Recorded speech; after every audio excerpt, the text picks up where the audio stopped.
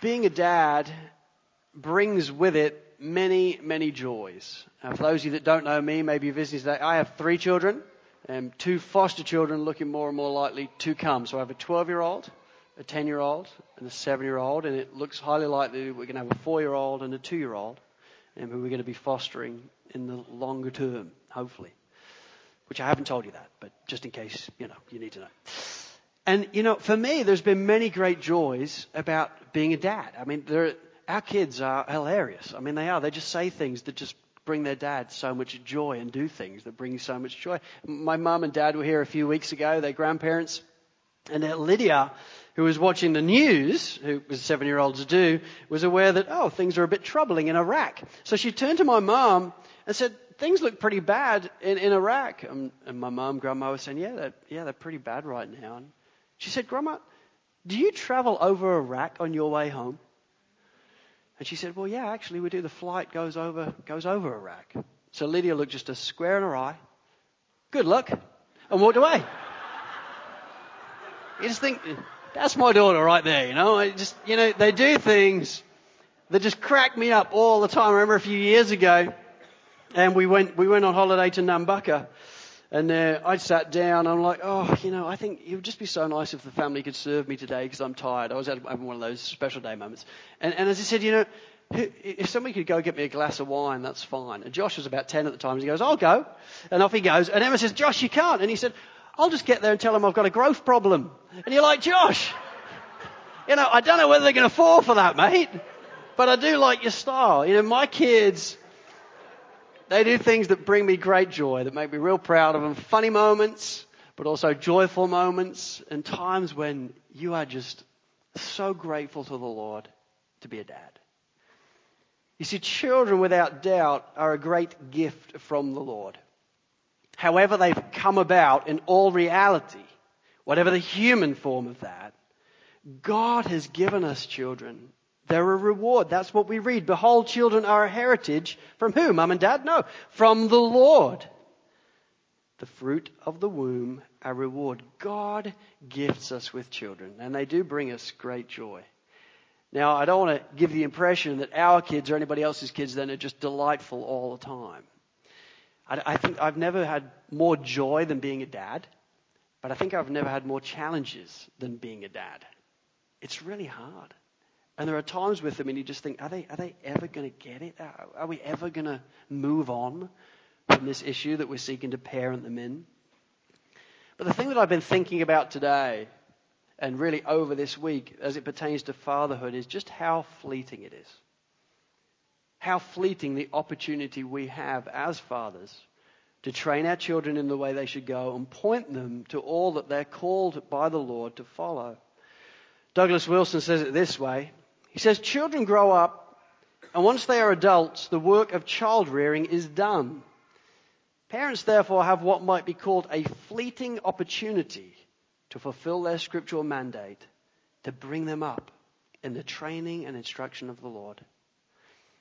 My friends, I think that's about right. I still remember when Josh was born, and I remember we would bring him home from the hospital, and we'd put him on the pillow, and he was about this big. He was so small. He was very early. And so we used to put him on the pillow, and I used to just look at him, to be honest. And I would lie next to him and just look at him, because I just like looking at him. And he would fall asleep with his arms in the air. He would have these arms like back on the pillow. You're like, this is great. And that seems like yesterday to me, but next year Josh is going to be 13 years old. I left home at 18 years old. And you think, where's that gone? A blink of an eye and it's all come to an end. What God has entrusted to me as a dad to care for and protect and lead and provide and encourage and train, these years are going to be coming to an end sooner than I actually realize. And that's the case for all of us. We have at best a fleeting opportunity. And so I've called today's message, Don't Waste Your Fatherhood. And I want to speak to every individual who is a father, and I want to encourage you in ensuring that you don't waste it. You don't waste this opportunity that God has given you. And I want us to look then at what it means to be a wise and faithful father. What it means as a Christian dad to actually embrace God's word and do what we're called to do by the Lord when it comes to parenting our children. Now, a couple of disclaimers. First of all, I don't consider myself, even for a moment, a showcase dad. I just don't. You know, as a pastor, I'm called to bring all of God's word to bear on people. And yet there is this issue in particular where I would rather employ somebody else to do it. Because I'm aware I'm still in motion. My kids aren't a finished product. You know, I'm still in the midst of being a dad, just like you are. I don't want to be promoting, well, I think we need to do this, this, and this. It's like, I don't know. We haven't seen the fruit of my labors yet. And so for me, I wouldn't want anybody to think for a moment that, oh, he's preaching on this because he thinks he's got it all together. I don't think that at all. I'm just seeking to be a pastor. A guy who's coming alongside you as men and as brothers and saying, look, from one dad to another, let us all then sit underneath God's word together. And let's see how God addresses me as well as you when it comes to the issue of fatherhood. Also, I want you to know, if you're here today and you're not a father, this message is still for you. Because we're a family. And if we're going to be supporting fathers for the glory of the Lord, we need to understand what is God calling them to do. And in the same way we seek to stand alongside mums and singles and youth and kids, we need to know what God is calling each of the different folk to so we can support that. So that we can be praying for people and encouraging them and fanning it into flame. If you are, though, a dad, well, this message is very specifically and in particularly to you. So I've got three things that I want to encourage you in if you're making notes. Three things that I think the Bible helps us see what it really means to be a wise or faithful father. And here's the first one.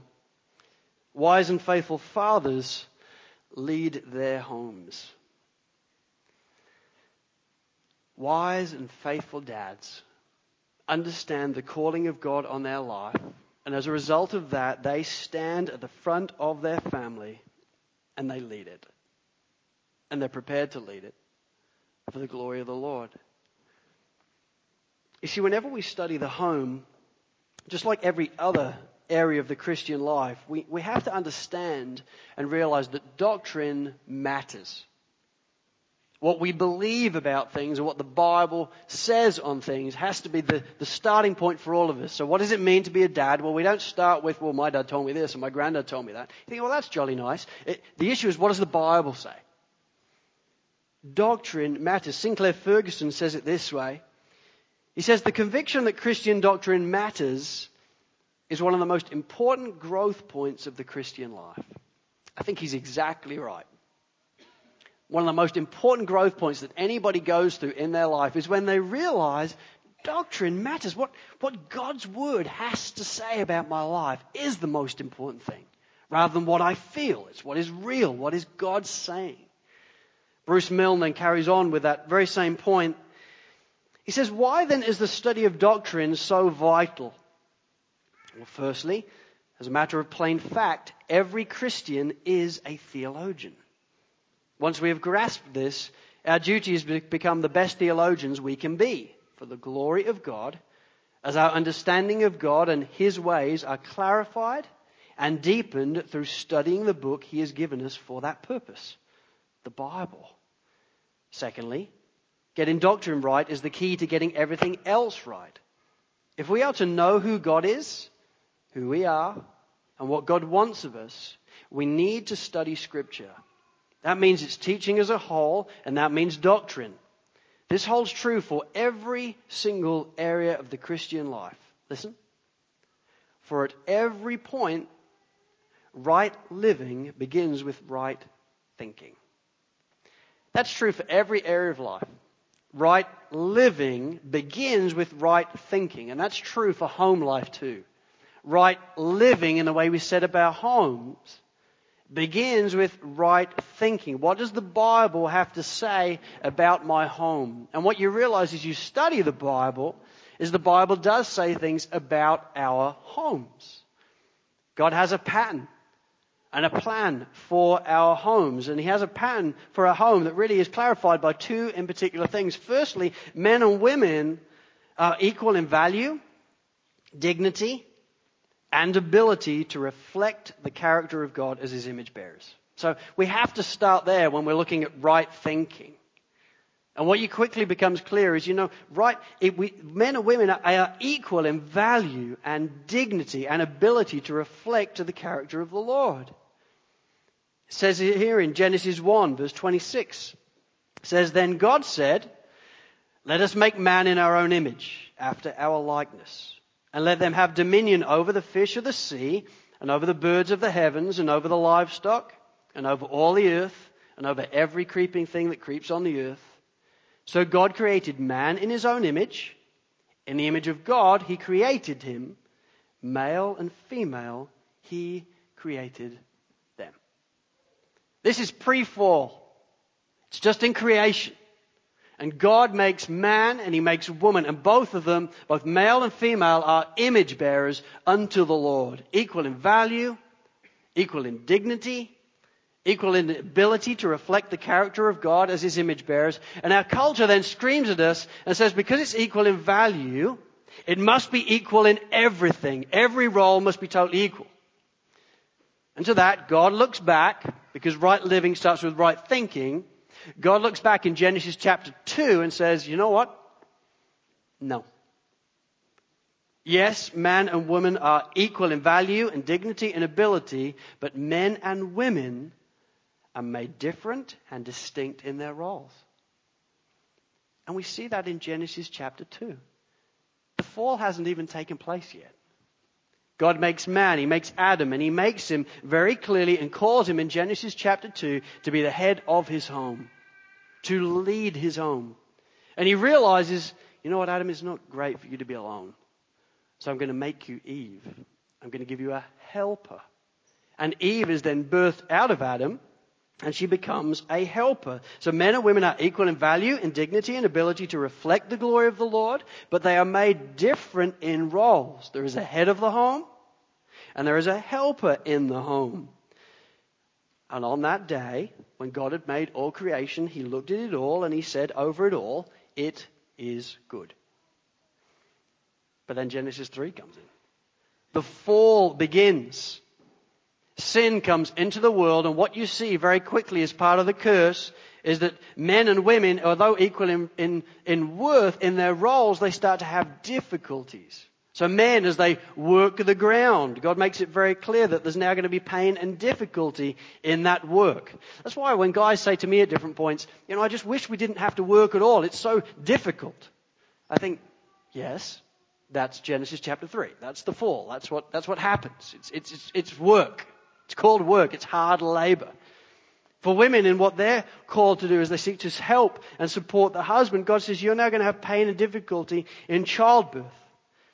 And for couples, there's now going to be pain and difficulty in their relationships. Genesis 3:16. Ladies and wives are now going to want to desire for their husbands, literally desire to rule over them and manipulate them. And men, you're going to desire to rule over your wife.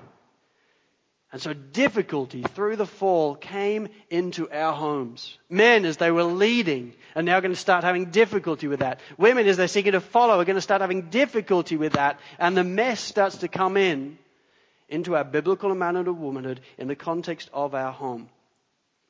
And then comes Ephesians 5. Let's turn there. Turn to Ephesians 5. Let's let Paul make sense for it all. See, Paul, as you study Ephesians 5 and 6, has quite clearly been studying Genesis 1, 2, and 3. He even quotes Genesis 2 at one point. That's why we know he was so there.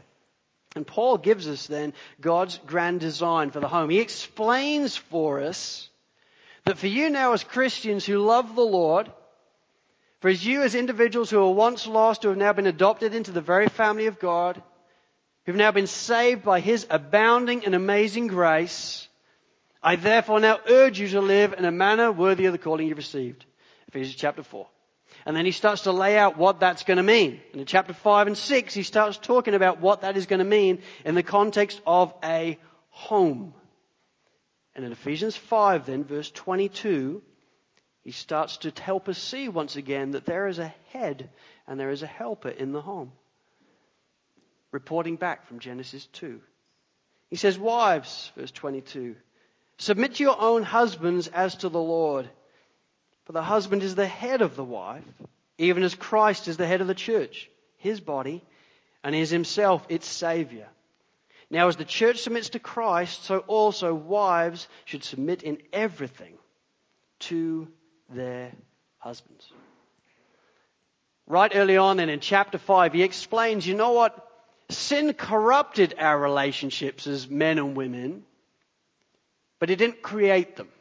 It didn't create those roles. God created those roles. And for you now as Christians then, you need to go back to those roles that God's created you for. That's God's grand design for the home. And so he addresses ladies. You need to understand that you have a head in your home. It's your husband. And you need to help him and submit to him and follow him. John Piper says differential roles were corrupted and not created by the fall. They were created by God. You know, in our society, that is something that has been totally denigrated.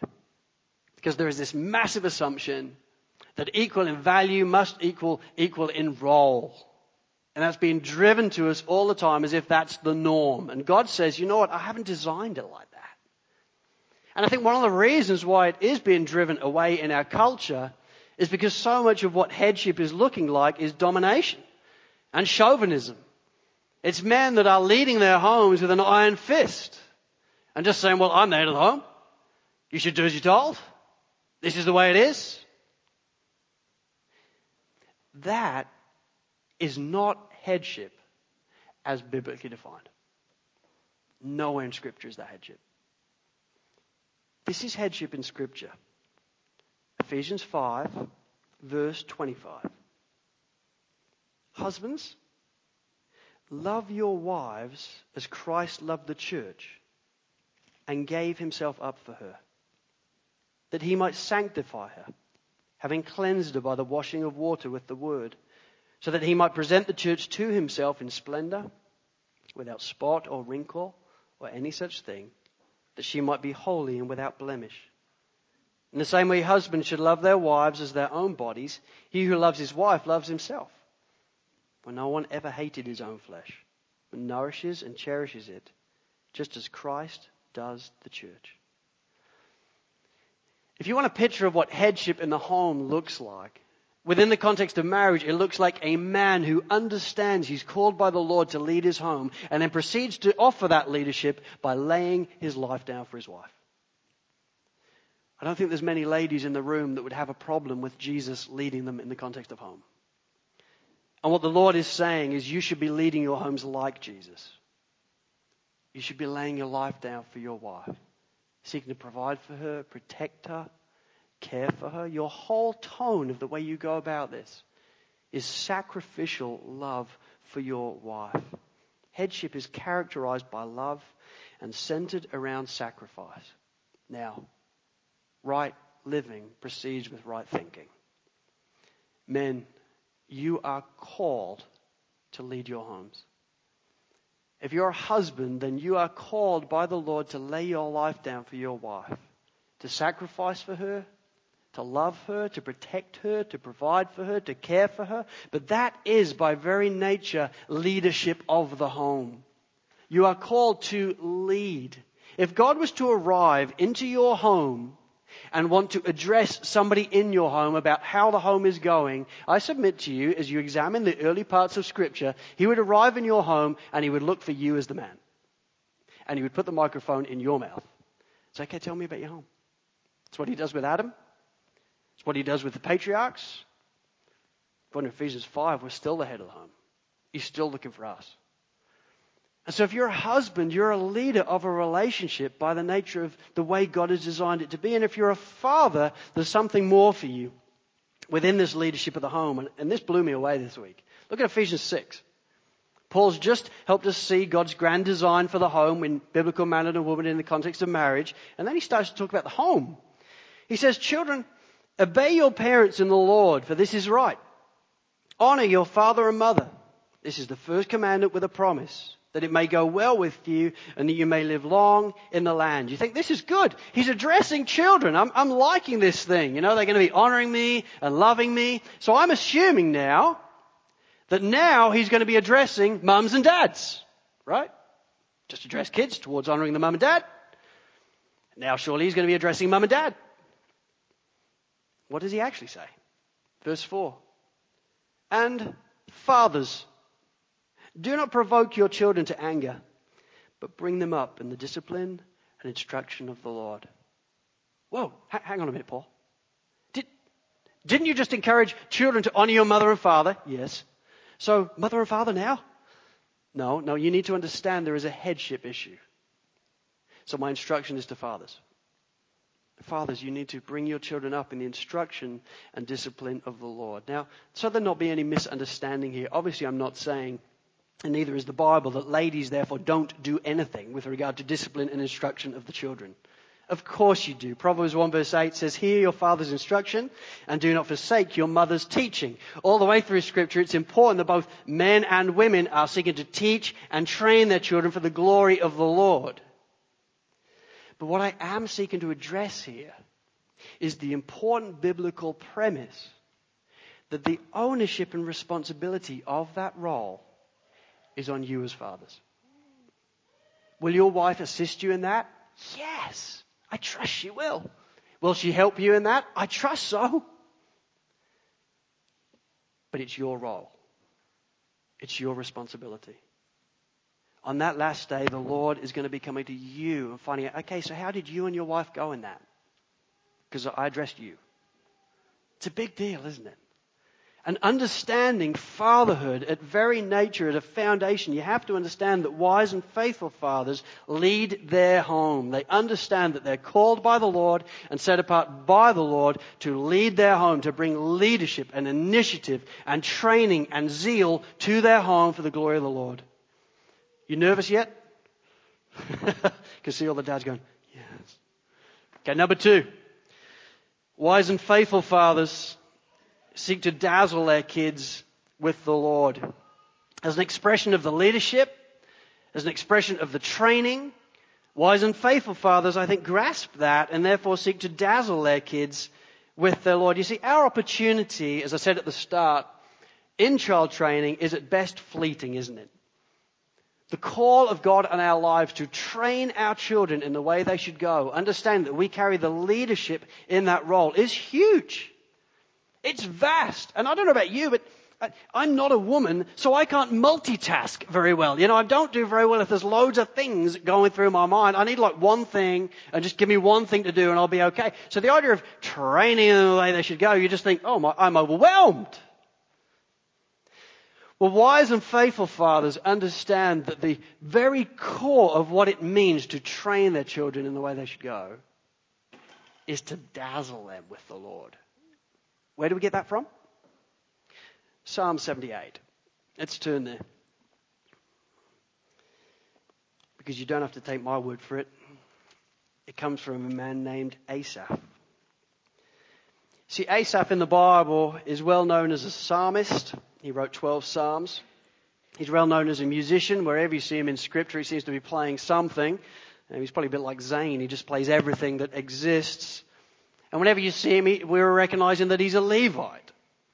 But additionally to that, Asaph was also an outstanding father. See, if I could say to you as brothers this morning that, you know what? You could train your children in the way they should go. And if you do it in a certain way, understanding certain things. Now, you still have to be reliant upon the Lord. You can just teach plainly, but ultimately He's that shine the light. But you can nonetheless center your ministry towards your kids around one thing. And just maybe then, your children and your children's children and your children's children for the next 500 years will go on worshiping Jesus Christ and the Lord. You would take it, right? What a legacy. Well, that's Asaph's legacy. That's his story. If you actually follow the storyline of Scripture and follow Asaph, you see his children and his children's children and his children's children for 500 years. It probably went on longer than that. It's just I don't know. But what I do know is 500 years of men and women serving the Lord, loving the Lord. What an incredible legacy. And I want to be mentored by people like that, don't you? I want to learn. Okay, Asaph, what did you get? And in Psalm 78, he tells us what he gets. What a great person to learn from. It's actually entitled, Tell the Coming Generation. And this is what he says. Look at verse 1. What a wonderful mentor for us as fathers. He says, Give ear, O my people, to my teaching. Incline your ears to the words of my mouth. Exclamation mark. He wants to gather us all in and say, okay, well look, let's check it out. What are we going to be doing as fathers? What is some of the central truths that we want to be passing on? I want to tell anybody who will listen to me right now. And so you will find in verse 3 and in verse 5, he is particularly addressing dads. There's a particular emphasis on fathers, but right now he's just gathering the troops. Verse 2 then. I will open my mouth in a parable. I will utter dark sayings from of old. Things we have heard and known that our fathers have told us. He's saying, listen, I want you to gather around and listen to what I'm going to say, because I'm going to tell you something that I've learned from our fathers. I've learned this from my dad. And I'm aware many people have learned these from our dads. Things of old, things that I want us to be passing on. And then in verse 4, he gives then picture of the future generations to come and how we're meant to position ourselves as fathers towards them. He says, and we will not hide them from their children, but tell to the coming generation, what are we to tell them? The glorious deeds of the Lord and his might and the wonders that he has done. What is at the very core of Asaph's ministry as a father? It is that of dazzling his children with the Lord. It is that of telling to the coming generations the glorious deeds of the Lord and his might and the wonders that he has done. And from verse 9 through to 72, that's all he does. He just starts to tell the future generations how Israel just kept blowing it. They kept making mistakes. They kept rejecting the Lord. And yet every single time God in his might and deliverance and grace and splendor and mercy impacted them. You see, it is so easy as dads, I think, to get so bogged down and overly focused with having well-behaved, well-sleeping, well-mannered, never arguing, generous to everybody, siblings. And we just, that's what we do. All energy goes into, okay, please, you've got to say please, you've got to say thank you. Okay, no, please, before thank you. And that's good. Yeah, now I'd rather you don't beat each other today. You know, there's a lot of things that we spend a lot of time doing as fathers. And I'm not saying they're wrong. Obviously, they're important. All those things are important.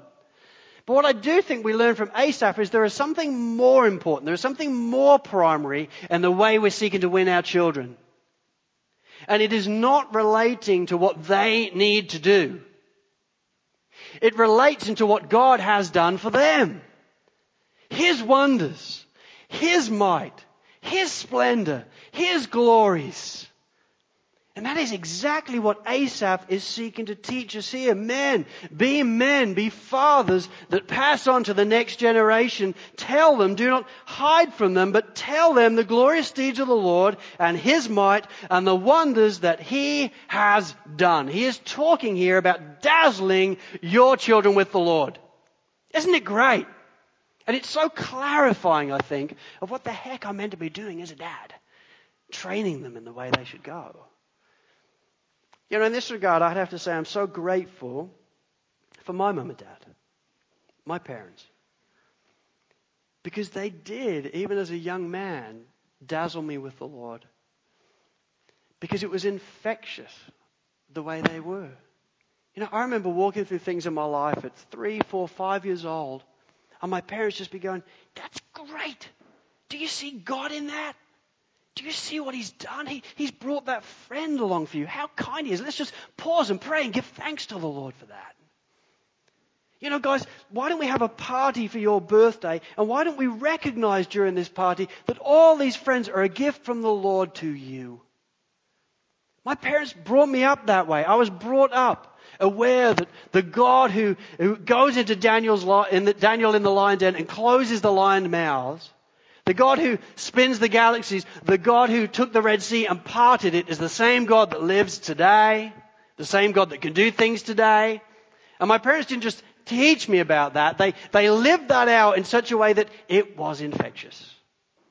I never had a season in my life where I didn't believe in God and where I wasn't dazzled by the Lord. I certainly had in my later teens years a season in my life where the world seemed very attractive.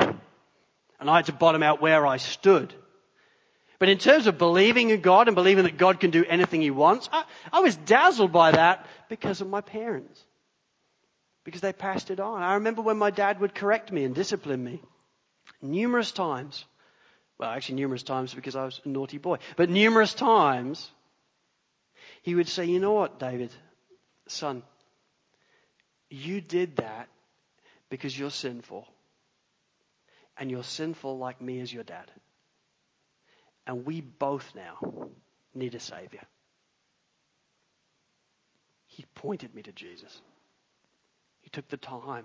Not just to, okay, well, let's get them well-mannered. Let's do, they're driving me crazy. Let's just get them all compartmentalized. And no, their passion was seeing us go on, both myself and my brother and sister, to love the Lord. I remember numerous times sitting around the family dinner table and we'd be discussing things. One time very vividly, and just saying, Mum and Dad, what do you want us to do with our lives? And we were starting to think about GCSEs and all that type of stuff, about what we were going to pick. And they said, kids, we don't really mind what you do. We just want you to love Jesus Christ with all your heart and your mind and your strength. That's all we really want for you. That's all we've ever prayed for you. I never heard anything else to the contrary. That was always what was being championed in our home. The wonders of the Lord and the galaxies above that He has formed, and how they were seeking to show us that He is the one that has done all these things. Dads, I want to encourage you then. Would we be men who seek to dazzle our children with the Lord? It's not about them being just well-mannered and polite and eating the right foods and, whatever. It's about ensuring that we present a God to them that is worthy of all praise, and that He may break in on their lives and save their souls. It is only He ultimately that can do that. He is the one that can take our kids from death to life, but we have an important part to play. As Asaph tells us, in telling to the coming generation the glorious deeds of the Lord and His might and the wonders that He has done. Number 3, to close. Wise and faithful fathers are therefore consistently reliant upon the Lord and His faithful provision. This should now encourage every dad in the room that is aware of now the call of God on your life to lead your home and to seek to use the gifts of your home, of husband and wife, as you seek to lead your wife, as she seeks to help you, as you then stand on that platform of marriage together to seek to win your children for Jesus Christ and dazzle them with the Lord. Well, I trust this will be comforting. Because what you realize is wise and faithful dads are reliant upon the Lord and His provision. They don't just go off and go, okay, I got it now. Oh, here we go. They're aware, I'm in a lot of trouble if this is what I'm called to do. This is hard. This is a high and holy calling on every dad in the room. The task of fatherhood is without doubt a high and a holy calling. And yet God in His grace doesn't call dads to it and then go, all the best. He says, okay, I'm going to call you to it and I'm going to provide for you. Well, what does He provide? Well, a few things that I want to remind you of in closing. Means of grace that He's given us that I think we want to be embracing as men. Number 1, our wives. He's given us helpers in the role of seeking to train these children in the way they should go, seeking to dazzle them with the gospel. For those that are in sovereign grace, I would simply say this: we've all married out of our leagues. You know what I'm saying? Me more than the most. I mean, honestly, there's different times I look at my wife and spend time with my wife and think, how did God blind you when we were courting to ensure that when I asked you, you'd say yes? There's just different times. You think, it's just a staggering truth that she would say yes. And I'm well married out of my league. And the only comforting grace that there is for me in that is, so have you. And looking at you and knowing you as men, you think, has she married you? It just gives me hope, that I'm not alone. Proverbs 12 verse 4 says, an excellent wife is the crown of a husband. And I think we've all married ladies that are our crowns, aren't we? I'm aware that in talking about this idea of a head and a helper, in sovereign grace, no one's arguing back with me in that. Because you grasp what the Lord is doing. You want to do this. You want to walk biblically. You want to walk right before the Lord in the way that He has designed it to be. Ladies, you have my commendation for that. Because I think you as ladies, taking that disposition, albeit a biblical disposition, are swimming against the tide of culture. You are very dear crowns to your husband. And men, we need to understand our wives are a massive means of grace in training our children. You see, for me, as I head up my home, as I seek to lead my home, here's the reality. Emma is a lot better at it than me when it comes to training children. Seriously. But I can't then abdicate and just say, well, because you're better at it than me, and I'll just, off you go. She's my teacher most of the time. Okay, help me see what should I be saying. Okay, great, I'll go say that. You know, that's kind of the way I roll. I've still got to be the guy who's going. I've still got to be leading my home. But I'm aware that I need a helper. Someone that's going to assist me in this role. Someone that's going to help me dazzle our children with the Lord. That's going to counsel me and encourage me and fan this into flame. And join me in the ranks as we both do it together for the glory of the Lord. Our wives are such a means of grace to us, aren't they? That's not all. Number 2, the local church. In 1 Corinthians 1, there's that wonderful passage, and that I was going to start off with this morning, but I didn't. But just that whole premise of, for consider your calling, brothers. And he starts to go on about how, not many of you are wise, not many of you are powerful, not many of you are noble, but how God came after us and He saved us, and so we make our boast in Jesus Christ. It's great, but it's a double-edged sword. It's great because you realize it's all a work of grace. Our salvation from start to finish is an entire work of grace. That's really encouraging. But it's a double-edged sword because if you're observant to it, what you also realize is, hang on, we're not that wise, we're not that powerful, we're not that noble, we're not too great, are we? And yet sometimes as dads, I think we then come into church as Christians and think, well, I'm a Christian. I've got to be a super dad. I'm probably going to be pretty amazing. No deficiencies, no weaknesses, no foolishness or whatever. And yet God says, hang on, I saved you because you were foolish. I saved you because you weren't that smart. I saved you because you did have deficiencies. And I've given you the context of a local church where you can be joined by other men and women around you that can help you. Sovereign grace, there is no room for super dads. Seriously. Because I don't think they exist outside of God the Father. I think it's just a bunch of guys having a go and standing together for the glory of the Lord and trying.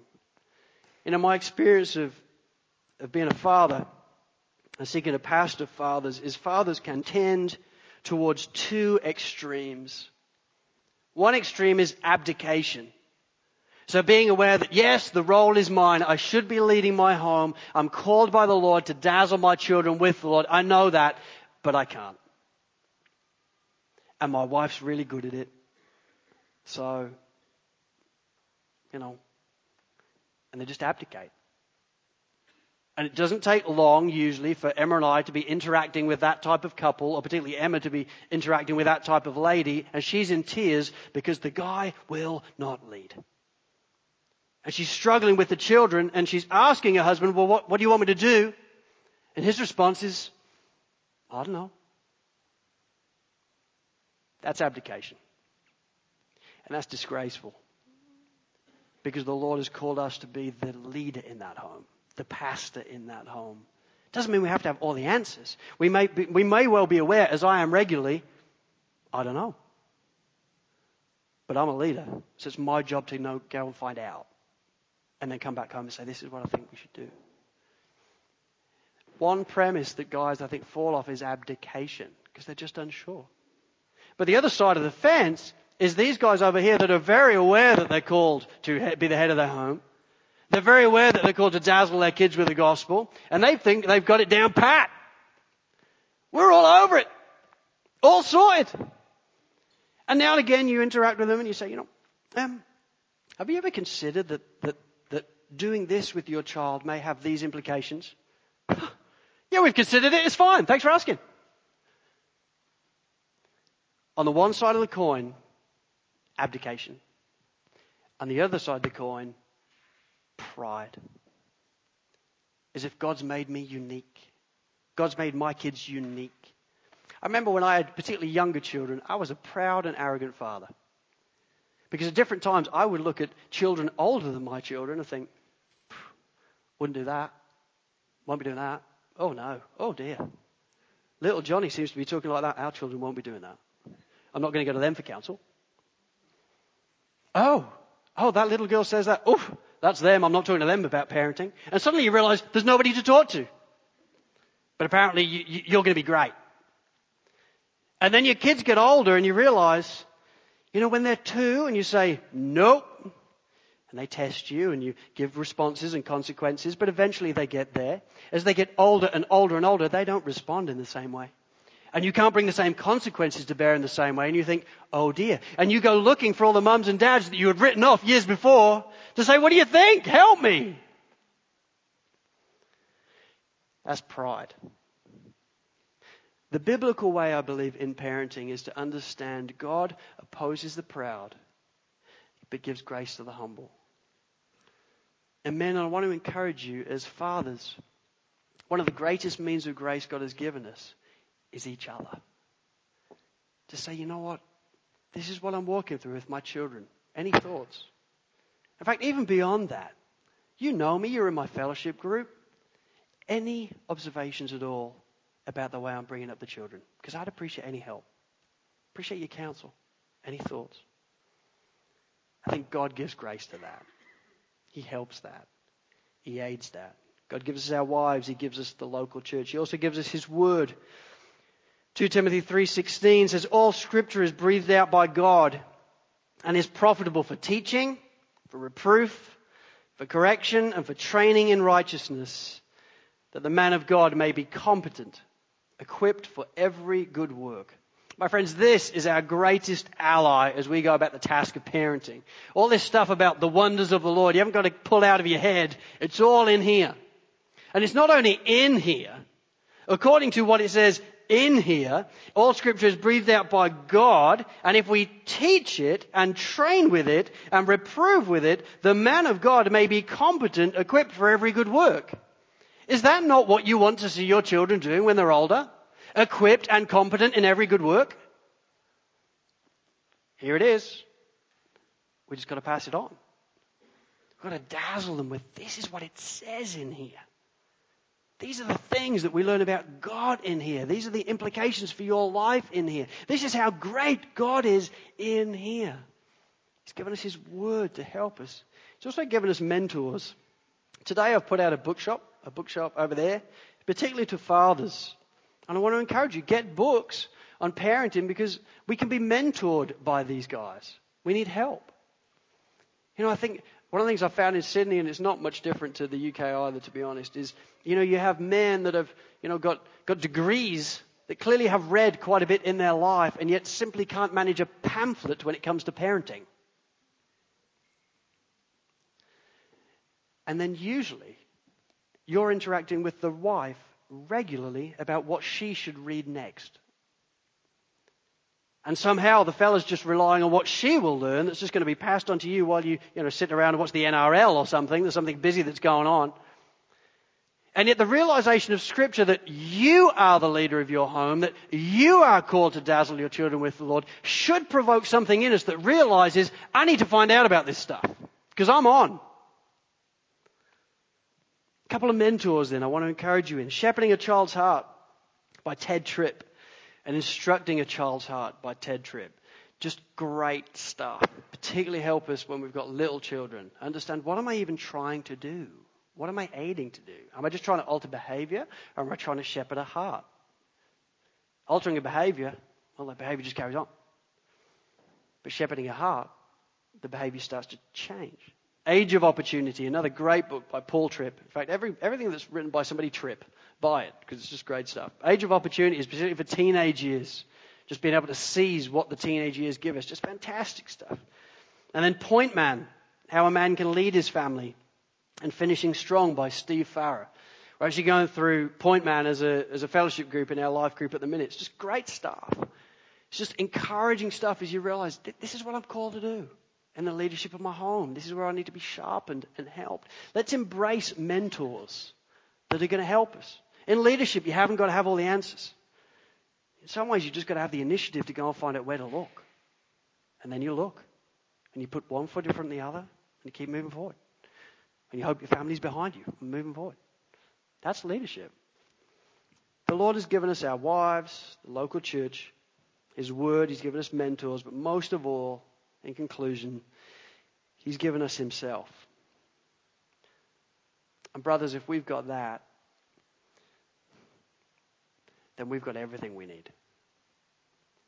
God in His grace upon saving us not only forgave us, not only reconciled us, not only ensured that heaven would be our home, He also adopted us into His very family. And for you as fathers, He took you as men who were once far off from Him, His enemies, and now seats you at His table where He can father you. Isn't that wonderful? We're not cut off from God anymore. We're now acceptable to God, having been clothed in the righteousness of Jesus Christ. He is the perfect Father then, is the wonderful mentor for us. The perfect mentor for us. And in Hebrews 4 then, we read as follows. It says, since then we have a great high priest who has passed through the heavens, Jesus the Son of God. Let us hold fast our confession. For we do not have a high priest who is unable to sympathize with our weaknesses, but one who in every respect has been tempted as we are, yet without sin. Let us then with confidence draw near to the throne of grace, that we may receive mercy and find grace to help in time of need. My friends, our opportunity in parenting is fleeting at best. It will be over in a moment. And yet we have the call of God in our lives to dazzle our kids with the Lord, to train them in the way that they should go. And the responsibility for that as fathers is on our head. And the Lord has given us all that we need. In our wives, in the church, in mentors, in His Word. But most of all, He's given us Himself. And as long as we have Himself, we have all that we need. You know, I think it would be an appropriate way to finish then by praying for all the fathers. In fact, I'd like us all to stand together. Lord, I thank You that Your grace for us as fathers is more than enough.